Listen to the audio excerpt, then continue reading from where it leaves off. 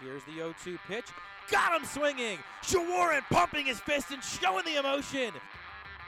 Galgan kicks and deals, and it's a line drive to short. Leaping grab by Kevin Smith. Wow. Here's the 1-2. That one is hit well, deep to center. Backing up his Wade near the warning track at the wall. He makes the grab! Swung on and missed. He got him, and the Terps win. The Illini 27 winning streak comes to a close, and the Terps move on to the next round. The 2-2, curveball, strike three! The Terps have done it again! This time it's on the West Coast! The number one team in the tournament goes down as the Terps have ditched the gloves and they're dogpiling on the mound. Good evening and welcome to the third episode this season of the Maryland Baseball Podcast. Jake Eisenberg and Matt Present with you this evening. We're going to break down the weekend that was, the Rhode Island Rams series, the Terps taking 2 out of 3 there. We'll take a look at the game against Delaware tomorrow, the midweek matchup for the Terps against the Blue Hens. We'll take a look ahead to the Keith LeClaire Classic, the 13th annual edition of that tournament. Say that 3 times. Yes, seriously, that's a bit of a tongue twister. And we'll hear from first baseman Kevin Biondic, a little interview with him later. We'll hear from the Chicago native about pretty much anything you can think of, so stay tuned for that. But first, we'll go into Rhode Island this weekend, and as we were saying on the broadcast, Matt, one of the wildest and wackiest series that I think we've seen in a long time. Yeah, I think we were just dumbfounded, when things wrapped up Sunday, because it was a tale of 2 series, a tale of 2 teams, even within the teams, even within the games. I mean, we just saw a lot of weird stuff. We saw 7-5 putouts. We saw umpires getting hit with the ball. We saw, the first 4 runs come unearned. A couple of pitchers duels Friday and Saturday, and then all of a sudden, 23 total runs on Sunday. I mean, what do you make of that? I don't really know that you read a lot into either or any of the days, but it was a fun series. I mean, Sunday was, for me personally, and I think for you as well up in the booth, was an absolute blast with all the offense being put out there. You had both these teams scoring more runs in that single game than they had to the point in the season. And, for the series, just 3 earned runs combined between the two. I'm sorry, 1 earned run combined between the two. 4 runs total. And then, of course, the slugfest on Sunday with 5 home runs. Yeah, a couple pitchers duels. And, nothing but good things to say about Mike Shawarren and Taylor Bloom on Friday and Saturday. No walks between the two of them. That's just unbelievable pitching to keep the ball in the strike zone, to keep the ball in play.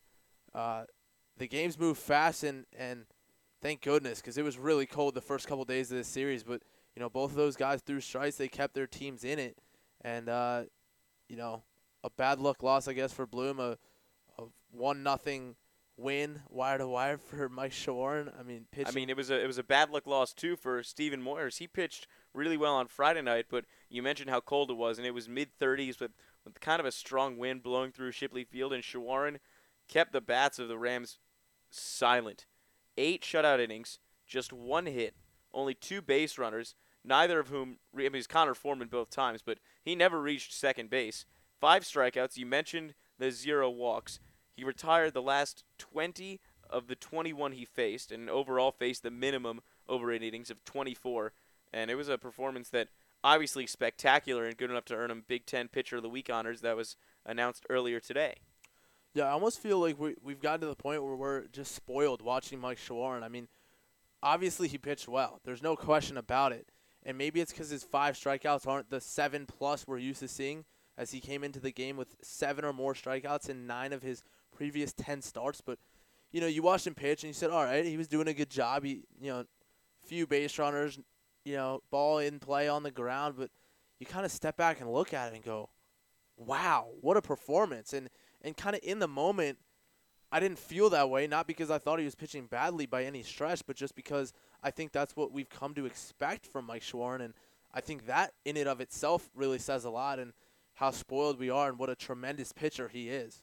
I think for me, the reason that I might not have felt as overwhelmed by Shawarren's start is because it happened in the blink of an eye. The game was under 2 hours. He got through 8 innings and 91 pitches.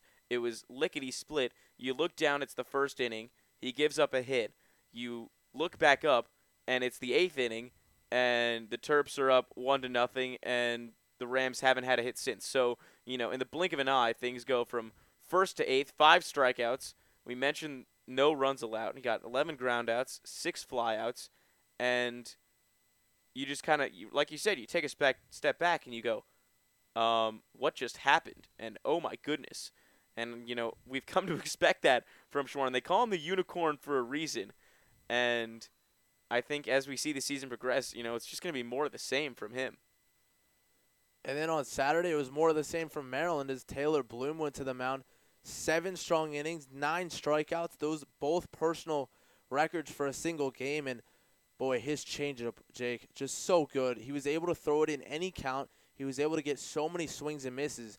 And like Rhode Island, Steve Moyers pitching backwards to the Terps, Taylor Bloom was able to throw any pitch in any count and get outs for Maryland on Saturday. Going up against Tyler Wilson, that was another pitcher's duel. Wilson pitched really well as well. Well, we saw that changeup coming really strong in the second half of last season, especially against UCLA in that regional final. He had a really strong summer in the Cal Ripken Baseball League, including that one game when he struck out 16, and a lot of that due to that changeup. And in this performance, his 7 innings pitched, a career high. His 9 strikeouts, a career high.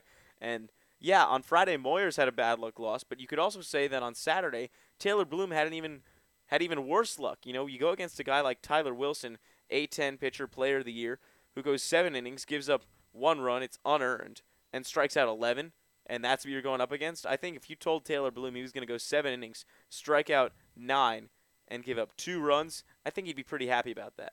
Yeah, absolutely. I mean, just really impressive pitching all around. I mean, John Sheff said after the series that he thinks Rhode Island could be a tournament team, and, night and day between allowing 50 runs to Florida State, and yes, it's at Florida State, a tough place to play, and yes, they're the 14th ranked team in the nation, but to go from giving up 50 runs to coming in and giving up 1 run over 2 days, I mean, just really impressive stuff from Steve Moyers and Tyler Wilson, and, a really impressive 1-2 punch for them as well. Well, it's an impressive 1-2 punch for the Terps, too, with Shawaryn and Bloom, and that's not to knock on Schaefer, who hasn't been as polished as we saw against UCLA. Of course, he had a lot of time off. He had some elbow tightness coming out of the start against UCLA, had to rehab over the summer, tweaked it again in the fall, had to do some more rehab.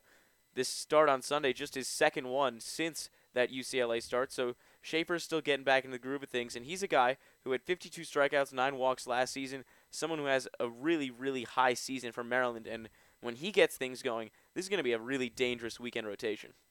Yeah, and hopefully for him, he can get back on track quickly. I think a lot of it just has to do with knocking the rust off, like you're talking about, getting back to the point where he can unleash and throw strikes and hit his spots. And, hopefully for his sake and for the team's sake, this coaching staff really, is patient with him and lets him get back to where we know he can be, because I think it shouldn't take long. I think, a couple more starts and he'll be there. I think, you look at his numbers and they weren't great, but, an early error on in the game, and, he had to face a couple extra hitters, 44 pitches in 2 1/3 innings. So I think if he can just throw a few more strikes and build his confidence early in the game, that's all he needs.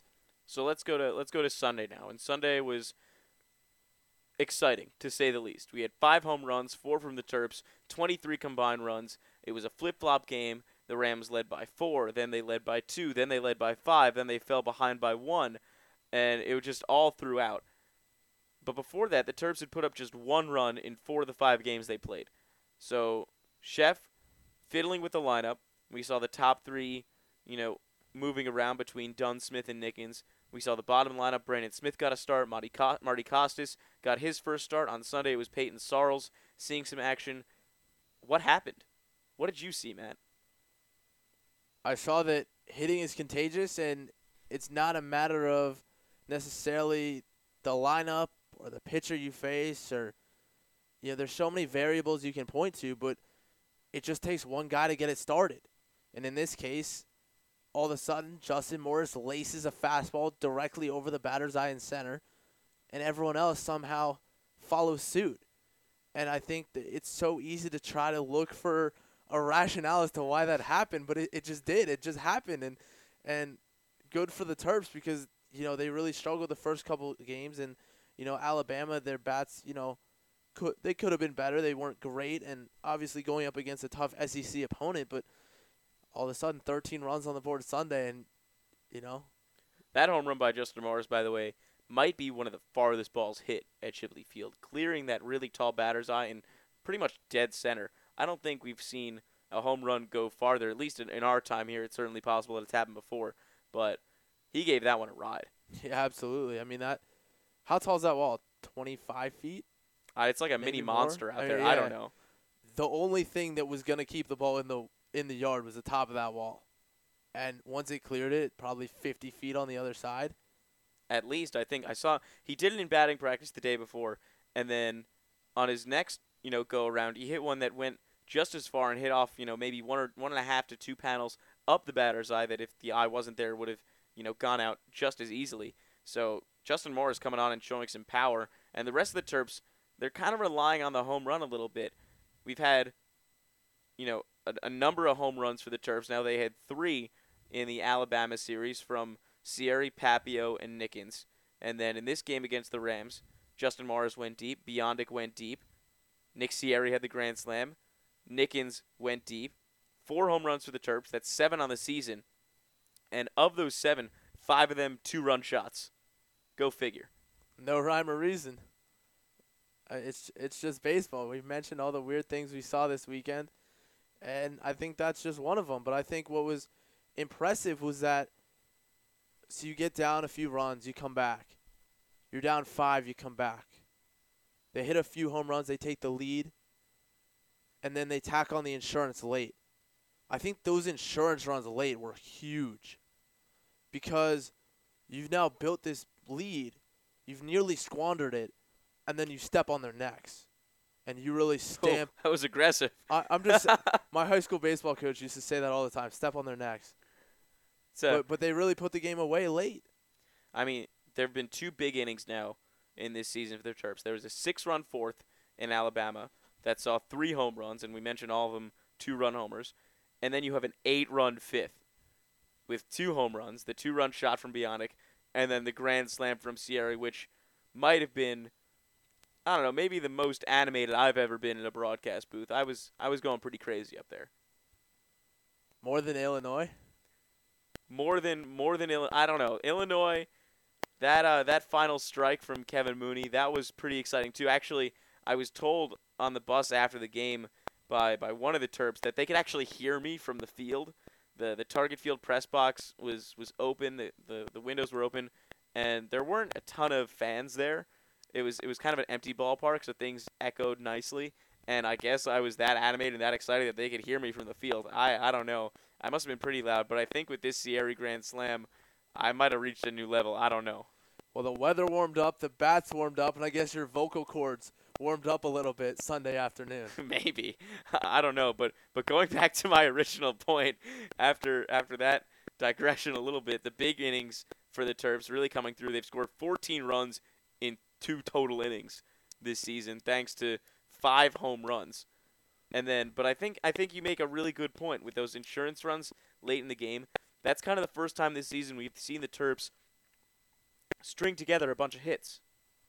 Yeah, a few doubles, and it was just a matter of hit after hit after hit, and I think that was what was missing in the Alabama series. They were getting hits, they were getting guys on base, but they couldn't get the clutch hit, they couldn't get the 2-out hit, they were unable to string hits together. And then once that light switch was flicked yesterday, whatever it was, Justin Morris did it in the 3rd inning. And from there on out, they were able to get those hits. They were able to string them together. They were able to drive in runs and cash in with runners in scoring position. And in the game, Maryland scored 13 runs, left 6 on base. And that's such an upgrade from previous games when they were leaving 6 or more on base and not scoring runs. Well, I think the biggest thing and something we might have overlooked in our discussion to this point, is how those insurance runs were really produced by the top of that lineup, which saw so many changes throughout this series. First, you had Nick Dunn leading off, and Nickens in the 3-hole, Kevin Smith staying in the 2. Then you had it flip back the other way. And then on Sunday, we saw Kevin Smith leading off for the first time, Nickens sliding down to the 2, Nick Dunn back in the 3-hole. and maybe Chef's found a solution at the top. We'll see. It'll be interesting to see against Delaware what lineup John Chef puts out there because, like you said, he shuffled. No lineup was the same any of those 3 days. And the leadoff spot was different every one. And then you have a guy like Madison Nickens who goes deep and then is asked to put down a bunt after his team has scored 11 runs and he's hit a home run. And he does it, and it leads to those insurance runs. And, again, it's just the weird things we saw Absolutely. this weekend, but it worked out just fine. And we mentioned on the broadcast both coaches who had offenses that had been struggling. And we were saying how both of them, if you told Rafael Serrato that he was going to get 10 runs on Sunday, he would have been like, absolutely, this is great. We're totally coming away with a win. And if you told Chef that he was going to score 11 runs and then have to play small ball and get some insurance in the late goings to get to 13 and really put away the win, I think he would have been shocked. But, Nickens able to be that kind of versatile player and do that. And you're right. You wonder what kind of lineup we're going to see against Delaware tomorrow. I think the top is going to stay the same. When you have success at the top of the lineup like they did against Rhode Island on Sunday, I think a lot of that's going to stay the same. The only reason it might change is because they'll face Kevin Milley, who's a lefty, and it'll be interesting to have Nickens, Dunn, Sierra, 3 lefties in a row. But, the Terps lineup usually, they don't always go based on those matchups. They're good. Their lefty hitters are good against lefties. Their righty hitters are good against righties. The matchup game isn't always played the same way with Maryland. So I think the top will stay the same. But I think the bottom 3 might see some changes. We mentioned how Justin Morris catches on Friday and Sunday, and Sierra catches on Saturday. And when Sierra catches, it opens up that DH slot for a guy like Marty Costas or Jamal Wade or even Peyton Sarles, who saw action on Sunday. We saw Brandon Smith see some time at first base on Saturday getting the start instead of Biondic. And I think we see a shuffle there as they try and kind of iron out, the lineup 1 through 9. Yeah, and for the Terps, it'll be John Murphy tomorrow. And, he's a guy we had on our podcast when he thought he was getting his first start against VCU. Now, after much anticipation, he will get the ball against Delaware. And Delaware has a pretty potent offense. They're 3-3 on the year so far. They have 11 guys this season who have 14-plus at-bats. And 5 of those 11 guys are hitting 346 or higher. So a tall task for John Murphy in his first action as a Terrapin. One thing to note about Delaware, though, is that while they've had a lot of early season success, and we can say small sample size all we want, the thing about this Blue Hens team is that it's really inexperienced. They just have one returning starter, Diaz Nardo, their third baseman, who started 5 of their 6 games so far, and he sat in the last Sunday game and gave way to Nick Tirio. But when you look at the guys on their team who have played all 6 games, there are 3 that stand out. Jordan Glover, Kevin Mulholland, and Doug Trimble. They're the only ones that have started all 6 games. Kevin Mulholland's the redshirt freshman. He didn't play at all last year. Jordan Glover is a JUCO transfer from Cumberland Community College. And Doug Trimble's a guy who's kind of been a role player the past couple of years. Only played in 10 games last year, and now seeing an expanded role as a designated hitter and first baseman. The 8 players the 8 starters, I should say, that left Delaware last year accounted for 74% of the team's run production and 77% of the team's total hits. That's a big loss for Delaware. For any team, I mean that's really tough to replace, and it's tough to get guys in the swing early on in the season when they haven't seen those at-bats over the course of their career. They're thrown right into fire, and of course, Maryland right in the middle of that fire, coming off a 13-run run out on Sunday. So, like I mentioned, guys, one of them that really stood out for Delaware is Jordan Glover. He's their starting left fielder, batting third for them. Last year hit 380, 70 RBIs, stole 25 bases. That was for Cumberland County Community College. That team finished second place nationally in the JUCO championships. And Glover also was the defensive player of the year, so he's really a guy that can do it all. And he's already shown it this year. He's got a 400 average, team high 7 RBIs. So he's kind of the most dangerous hitter that Murphy faces. But I think the freshman is up to the task. He's a guy who I've seen in the inter-squad games and in practice throw the ball really well. A big right-hander who's got a nice fastball and good breaking stuff. And he's cut from kind of the same cloth as Mike Schwarren. Yeah, both attended the same high school, and when we talked to him, he mentioned that he, Shawarn, and Sierra all played together on an American Legion team over the summer. I believe it was 2013. They won the American Legion National Championship. I mean, what a stacked team that must have been between the three of them. But yeah, I mean, he certainly, if you look at his stuff and you look at his stats, he certainly has promise, and it'll certainly be exciting to see him get his first action against Delaware. I wouldn't be surprised if tomorrow we see Sierra catching Murphy, given their history on that American Legion team, and we see Chef infuse a right-hand hitter in that lineup against Millie. And I would bet that it would be Jamal Wade, who faced Millie last year when the Terps and the Blue Hens played. Millie started the first of the 2 games and didn't really fare well. He gave up 4 runs over 6 innings and walked 7. And there were 2 current Terps on that team that had success against Millie. One was Kevin Smith, who had a solo home run, and the other was Wade, who had a triple, and then was singled in by his brother Lamont in the same inning. So I wouldn't be surprised to see Wade get in the lineup and Sierra be behind the plate. Yeah, it'll be interesting to see how that lineup plays out because John Sheff did a lot of shuffling of the lineup over the weekend. It'll be interesting to see guys like Jamal Wade, who he goes with in positions that he's been platooning. Obviously, you mentioned Peyton Sorrells, Brandon Smith, Marty Costas, all getting their first action.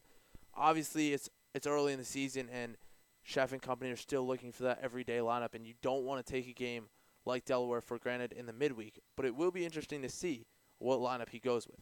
Especially considering it's Murphy's first start. And Murphy, we mentioned his success at Gloucester Catholic, the same high school that Shawarn went to. And Murphy actually holds the all-time wins record at Gloucester Catholic.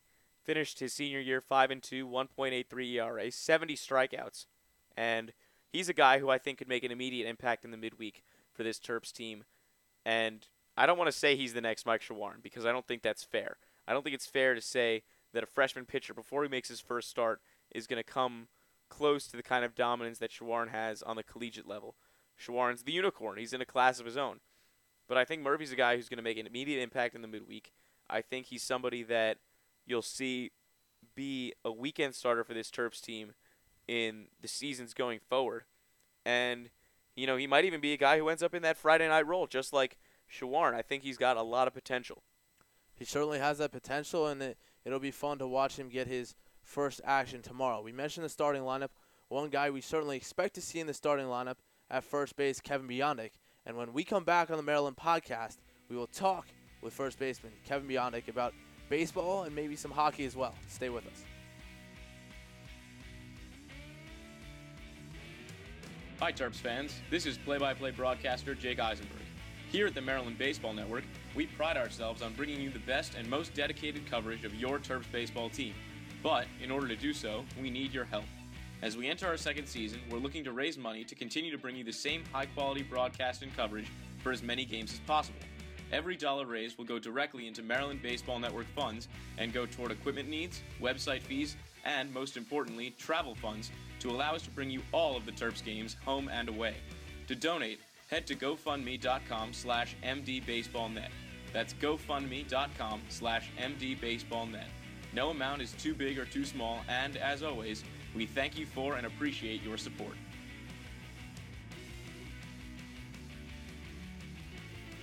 Welcome back to the Maryland Baseball Podcast. Jake Eisenberg and Matt Present here, and we're joined now by the Terps first baseman Kevin Biondic. Kevin, how's it going tonight? It's going good. Thanks for joining us. Yeah, thank you for having me. We're gonna have some fun, and I guess we'll start with this weekend in Rhode Island. And Friday was a quiet series, was a quiet game at the bats for you guys, and then Saturday perhaps even more so. But things exploded on Sunday, huh? Yeah, it was good to finally get them going. Not to mention a little 2-run home run from you. Yeah, not bad. Take us through that at bat. What kind of pitch were you looking for when you saw it in the air? I mean, up in the booth, for me personally, off the bat, it kind of looked like a fly ball to left center, and then it just kept carrying. Mm-hmm. Yeah, well, I think I was in a 2-0 count at the time, so I was expecting a fastball. And I got it. And luckily, I just drove it far enough and it got out. That fastball count and hitting the fastball early on in the count is something that Coach Vaughn has talked to us about, and I'm sure he talks to you about it every day. What was the difference in terms of execution as a team between the first couple days in the series and then finally connecting on Sunday? Yeah, I think the first few days, the pitchers were kind of throwing us like backwards a little bit, and kind of getting our timing off. And we kind of got off that approach of hunting the fastball. And on Sunday, I think we did a really good job of staying back, taking the off speed, and really attacking on the fastballs. Do you think any of that has to do with the southpaws on the mound Friday and Saturday and the righty on Sunday, or is it just kind of a general approach? I think it's just the general approach. I think we did a lot better job all around on Sunday. I think we kind of strayed away from that on Friday and Saturday a little bit. But that doesn't take away from their arms. They're both pretty good arms we faced, and I think they just pitched really well.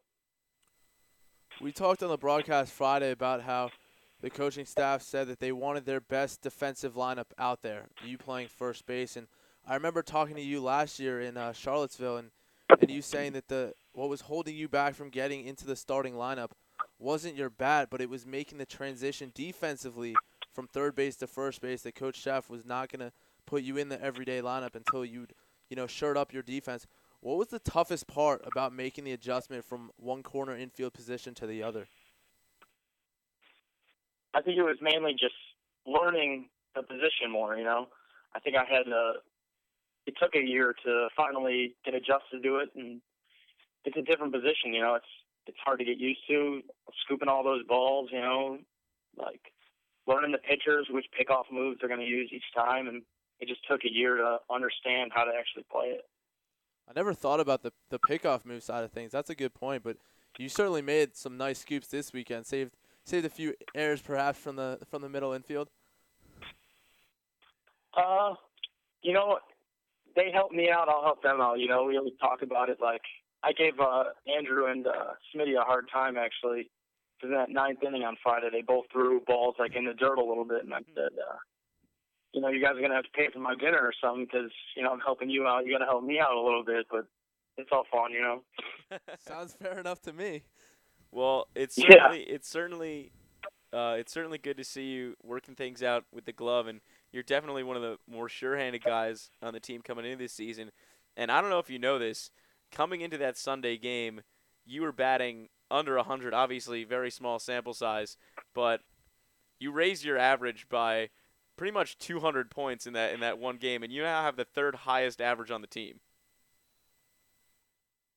Yeah, I think that has to go a lot with batting in front of Justin Morris. I think he's gained the respect of letting the guys in front of him get good pitches, and it's really easy to hit in front of a guy like that because they'd rather pitch to me than pitch to him, So I think that goes a lot to show for him.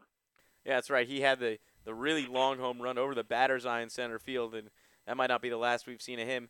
So they're afraid of him, and then the next time around the order, when you come up, they give you a pitch to hit, and you make them pay for it. Yeah, I think in that at bat, they go down 2-0 quick, early, and they don't really want to they don't want to get me in a bad count, walk me, and get to red hot Justin. So we're done with this Rams series. You guys took 2 out of 3 there. We move on to Delaware tomorrow. It's a team that you guys faced twice last year, but they don't return a lot of the same guys. What do you expect out of Delaware tomorrow? Definitely a hard-fought team. I know a lot of guys are from, maybe not Delaware, but know a lot of guys play for Delaware, and I think it's going to be more of not a rivalry game, but they're going to come out hard. We can't slack on them because they're going to come play hard. All right, I want to talk to you a little hockey now. And during our 25 days of baseball, one of the things you mentioned is that you were actually on your way to Bowling Green to play hockey before Maryland. How did all of that happen, and how did it go down that you decided to make the change to not only a different school but a different sport? Yeah, I think there was a month left in the senior year of high school baseball, and I was on my way to go try out for the D1 hockey team and see where I went from there, and I got an offer from Maryland, and I thought that was the best decision. Me and my family chose that was the best decision for me to come here and play baseball. Is it kind of disappointing that Maryland's hockey team isn't on that D1 level? Did you consider maybe doing both? I never really considered doing both. That would be just too much on me. Baseball's a lot on its own. I don't know if I could have handled both at one time. I guess the seasons do overlap a decent amount, but they have some pretty cool jerseys. Oh yeah. I'll be honest, I've been trying to get my hands on one. Yeah, they're pretty cool. I actually met a few kids, yeah, and I asked them if I could get one, and they said, "Oh, they don't just hand out jerseys." And We'll find a way. While we're on the jersey subject, Kevin, while we're on the jersey subject, Maryland baseball has quite the jersey swag as well. Which is your favorite baseball jersey? Oh man, that's a hard one. Probably the pinstripes, just because it's what we won in the regional last year. I think that's my favorite. Anything to do with the Cubs? It does not have anything to do with that. Am I right, though? Are you a Cubs fan or a Sox fan? If they're playing each other, I'm rooting for the Cubs, no doubt. I feel like that's almost like, unless you're from the south side of Chicago and you're a diehard Sox fan, I feel like if you're in the Chicago area, you almost have to be a Cubs fan, right? Honestly, if you're from Chicago, you root for the Cubs, but if you're from the south side, you get tortured if you're not a Sox fan. They're pretty rough down there too. They take it seriously. And of course, especially my dad. Go ahead. Especially my dad, he gives me the hardest time about liking the Cubs. For so many years they've just been brutal, hard to watch. And then finally they come out. I give him a hard time about it now. So you excited for this season? Dexter Fowler coming back, Jason Hayward, Kyle Schwarber, who you've seen in the Big Ten. They are going to be real good this year. I'm pretty excited about the season. They got a bunch of new guys like Jason Hayward in the outfield. It's such a huge pickup, so I'm pretty excited for the season. Yeah, I went to Wrigley last summer while I was out visiting some family, and it's not the old Wrigley. I mean, obviously the upgrades in the outfield, but it's such a fun place to watch a game. It's unbelievable. I remember my first time walking in that place, and you kind of your hair kind of stands up. It's kind of a weird feeling walking in there for the first time. I haven't been out there myself. It's on my bucket list of baseball stadiums, although I guess really all of them are. Going to Target Field last year with you guys in the Big Ten tournament, that was a really cool experience for me, and I'm sure for you guys also being in that major league park. But Wrigley's on the list, absolutely. Yeah. Target Field was awesome. It's really cool to play on that field and see what it's like to actually play on one of those big league fields. Did it feel weird to be in such a big stadium? I mean, obviously you guys didn't come close to filling it, but still an interesting atmosphere, right? Oh, it was awesome. It was cool to actually get on one of those fields, and that's like one of your dreams growing up is playing on one of those fields, and actually do it. It's pretty cool. Pretty cool feeling. I'll be honest, it was pretty cool for me too. Up in the major league press box, I was excited. Yeah, I'm sure it's pretty cool. It's just a cool feeling. But of course, the Cubs aren't your favorite Chicago team. I know you're a huge Blackhawks fan. Yeah, I'm pretty diehard hockey. Pretty diehard Blackhawks fan. Now, I can't really speak to hockey. I think next to nothing about the sport. I mean, I'm just looking this up now. The Blackhawks are in first place, so I guess they're good, right? Yeah, you guys beat the Caps yesterday, huh? Yeah, we did beat the Caps, so I had a little bragging rights around here a little bit, especially with me and Swope go back and forth about hockey and the Blackhawks and the Capitals, so I gave him a little hard time yesterday about that. What do you think the chances are of us seeing a Caps Blackhawks Stanley Cup? I think it's a pretty good shot. The Blackhawks have proven themselves as one of the best in the league, if not the best, and the Caps are just having an unbelievable year, pretty much dominating Eastern. So it's exciting to see both those teams do pretty well. It would certainly be fun, especially, you have that rivalry. I have family from Chicago, but as a Caps fan, I know that despite the added talent this year, you still have to just be a little reserved until you get through one round of the playoffs. That's just kind of been the story around here. Yeah, seriously. I feel for Caps fans. They seem like they have some good years, and then they ended up not blowing it in the playoffs, but not playing to their potential. So hopefully this year it's a little different. I hope they do good. Well, best of luck to your Blackhawks as well. Yeah, thank you. I wanna ask you about something else, Kevin, and this is something that I've noticed in the time that I've spent with you guys at practice and intra-squads and on the road. And I've noticed that you are by far the loudest player in the dugout. Like, it's not even close. Maybe Jan Karski gives you a run for your money. Mike Racino gets pretty loud in there too, but it's definitely you by far. Yeah. I think those guys definitely give me a run for my money. But I try and be the loudest in there. I mean, I don't even know what you're yelling at. Oftentimes it's like kind of incoherent. You're just like hooting and hollering. What are you even saying?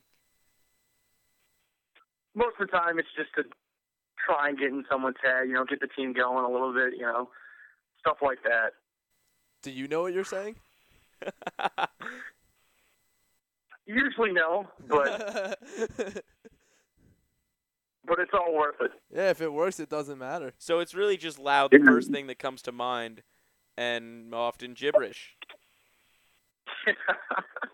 Yeah. I think I know what I'm saying most of the time, but sometimes it just comes out as nothing.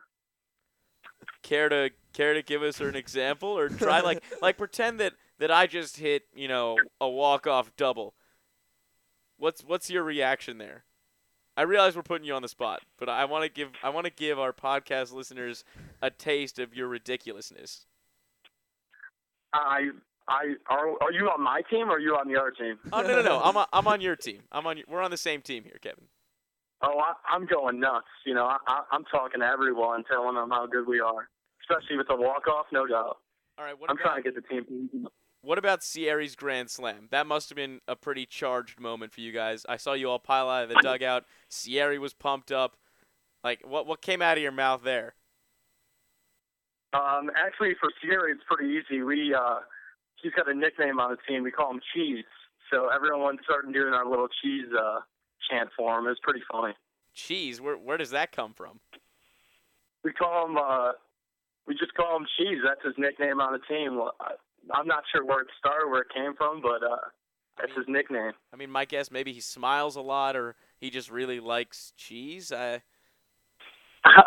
Maybe he likes cheddar, the high fastball. I don't know. Yeah, I was gonna say.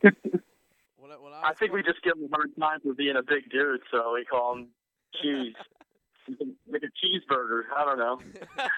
I mean, we could go in a lot of different directions, and if we had him on the podcast last week. I feel like that's something he should have mentioned or we should have known. I would have loved to hear the real story behind that. Yeah. We'll have to ask him. Yeah, I'm not sure where it started. I'm sure it had to be from Schwarn or something because, they're buddies, so. Is Schwarn the guy who hands out nicknames, or is it just him and Sierry being buds? I think it's just him and Thierry being buds. I think he just likes giving them a hard time. Do you have a nickname? I guess people just call me Cousin Mike for some reason. All right. For some reason, it sounds like there's got to be more explain whatever Cousin Mike I'm not really sure, to be honest. I'm not really sure. It's just that's what people call me. Who came up with that? The kids from home, and then at Northwestern last year, they all came out, and they the whole team heard Cousin Mike, so they just kind of went with it. I mean, speaking of that, you got a lot of support from the Chicago area. Taylor Smythe, the media relations person for the Terps, mentioned to me in Alabama that anytime he tweets something about anything that you do on the field, off the field, it by far gets the most retweets and favorites of anything. He thinks that you just drive traffic. Yeah. I think I just got a good family, good friends, and they like to see that I'm doing good. Especially kids from the neighborhood, you always keep track of kids that are doing stuff. Well, Kevin, we love watching you too, and it was fun to see that home run this weekend. Keep it up, man, and thanks so much for joining us. Oh, yeah. Thank you for having me. When we come back on the Maryland Baseball Podcast, we'll break down this weekend's tournament with ECU, Southeastern Louisiana, and Tennessee. Stay with us.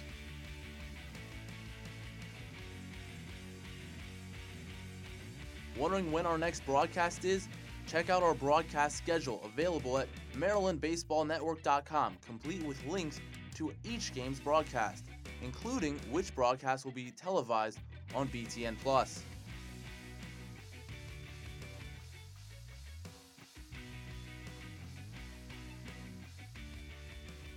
Welcome back to the Maryland Baseball Podcast. Jake Eisenberg and Matt Present, your hosts. And we've heard from Kevin Biondic. We took a look at the series against the Rhode Island Rams. We previewed tomorrow's matchup against the Delaware Blue Hens. And now we'll take a jump forward a few more days, and we'll go to this weekend. The Terps traveling down to ECU to take on Tennessee, Southeastern Louisiana, and the East Carolina Pirates in a 4-team tournament, the 13th annual Keith LeClaire Classic. Seriously, we said it at the opening of the podcast. Try and say that 3 times fast. It's Keith LeClaire Classic. Can't do it. Can't even do it twice. Can't even get do to it the twice. third time. I'm telling Matt's going to be down there for the Maryland Baseball Network, and you can choose to say it as many times as you want, but I certainly don't envy you. I'll try to come up with an acronym, maybe a way of shortening it. I don't know. No disrespect to Keith LeClaire, whoever he is, but not the easiest phraseology of his tournament. KLC? I'd be down. I don't know. We'll work on it. Sounds like some fried chicken. We'll work on it. Anyway, the Terps taking on an SEC team in Tennessee, and then ECU in Southeastern Louisiana. And the thing about ECU that'll be interesting for Maryland is that it's the first ranked opponent they'll face this season. ECU getting the nod in D1Baseball.com's poll, coming in at 16th. In some other polls, they come in at 25th in college baseball poll. So the Terps will have a chance to get a win over a ranked opponent, and if they can have a good showing this weekend, they might start to see themselves creep up in the polls. We posted our rankings update earlier today. The Terps still unranked, and not really surprising after starting the season 3-3, but they did receive a lot of votes in the USA Today coaches poll, and in fact more votes than any other Big Ten team. Yeah, anytime you go south and get warmer weather, you also get better competition, and I think that's what I'm excited to see down at the Keith LeClaire Classic. Is that it? Yeah, that was good. All right, not bad for the Not first. bad. But anyway, for every bad loss, I think there's a good win out there, and a little bit of a disappointing defeat 2-1 on Saturday to Rhode Island, but certainly a challenging slate ahead, but certainly some opportunities to get good wins against good teams. It'll be the third trip through the weekend rotation for Shawarin, Bloom, and Schaefer, so more opportunities for that trio of righties to get on track. And obviously we talked about how Shawarin and Bloom have been stellar, or were stellar this past weekend, and how good Schaefer can be, and we hope that he gets back on track. But I think that the Terps, if they want to see this season start going the direction that they expect it to, with all the potential that they have and all the question marks on the offensive side of things, this tournament is the place to do it. Well, something that Kevin Biondic mentioned, not on this podcast, but after the game on Sunday, is that this team, when their hitters are struggling, their pitchers picked them up on Friday and Saturday. And when their pitching struggled on Sunday, their hitters were there to pick them up. I think this weekend, with some tough competition, it's great to have one compensate the other. Now let's put them all together, because this team could be very dangerous. Well, I think that's why tomorrow is so important for the Terps against Delaware, and it'll be a decent atmosphere in Newark. Also, it's the Blue Hens home opener at Bob Hanna Stadium, so it'll be a nice opportunity for Maryland to try and solidify a lineup that they'll take down to Greenville, and not to mention the fact, maybe get some pitchers in there that haven't seen as much action. Hunter Parsons not pitching as much in Alabama, didn't last an out. Zach Guth coming in very briefly. Andrew Green maybe we'll see tomorrow as well. I think we've seen Rob Galligan a ton, as we expect to. We've seen Ryan Selmer a few times. Taylor Stiles has only made one appearance on the season. That came on Sunday. Perhaps we'll see him again. Yeah, and kudos to him. It was really special to see him get back on the mound on Sunday, and he really pitched better, I thought, than his numbers indicate. He left some guys stranded that they end up scoring. But, especially his first inning, to come in, just the mental fortitude to have worked so hard physically to get back on the mound, and then you're facing live pitching for the first time since such a scary injury, and just to come out right away, throw strikes in, and seem as though nothing really happened. I mean, it's truly a testament to his mental game, so strong, and it was really great for us to see him back on the mound after what happened against Cal State Fullerton last year. And there's a new addition for Styles. We mentioned this on the broadcast. We mentioned his new protective mask that he wears, and it's the same mask that Rip Hamilton had made, if you're familiar with the NBA great. And LeBron wore one briefly, Kobe, and it's the same doctor that made Styles' mask as made the three of those NBA players. And the cool thing about the mask that Taylor was telling me about, and Galligan mentioned this a little bit in our podcast a couple weeks ago, is that if the material the mask is made out of was just a little bit thicker, it would be bulletproof. And they tested this mask. They basically set it up on a stand of some kind and fired 100, 110 mile-an-hour pitches at it to see if it was durable, see if it would work, and not even a scratch. Yeah, it's amazing the technology, not only on the field but off, and how far the medical technology has come to keep these players healthy and to give them the equipment they need to stay healthy. Yeah, science is pretty cool, huh?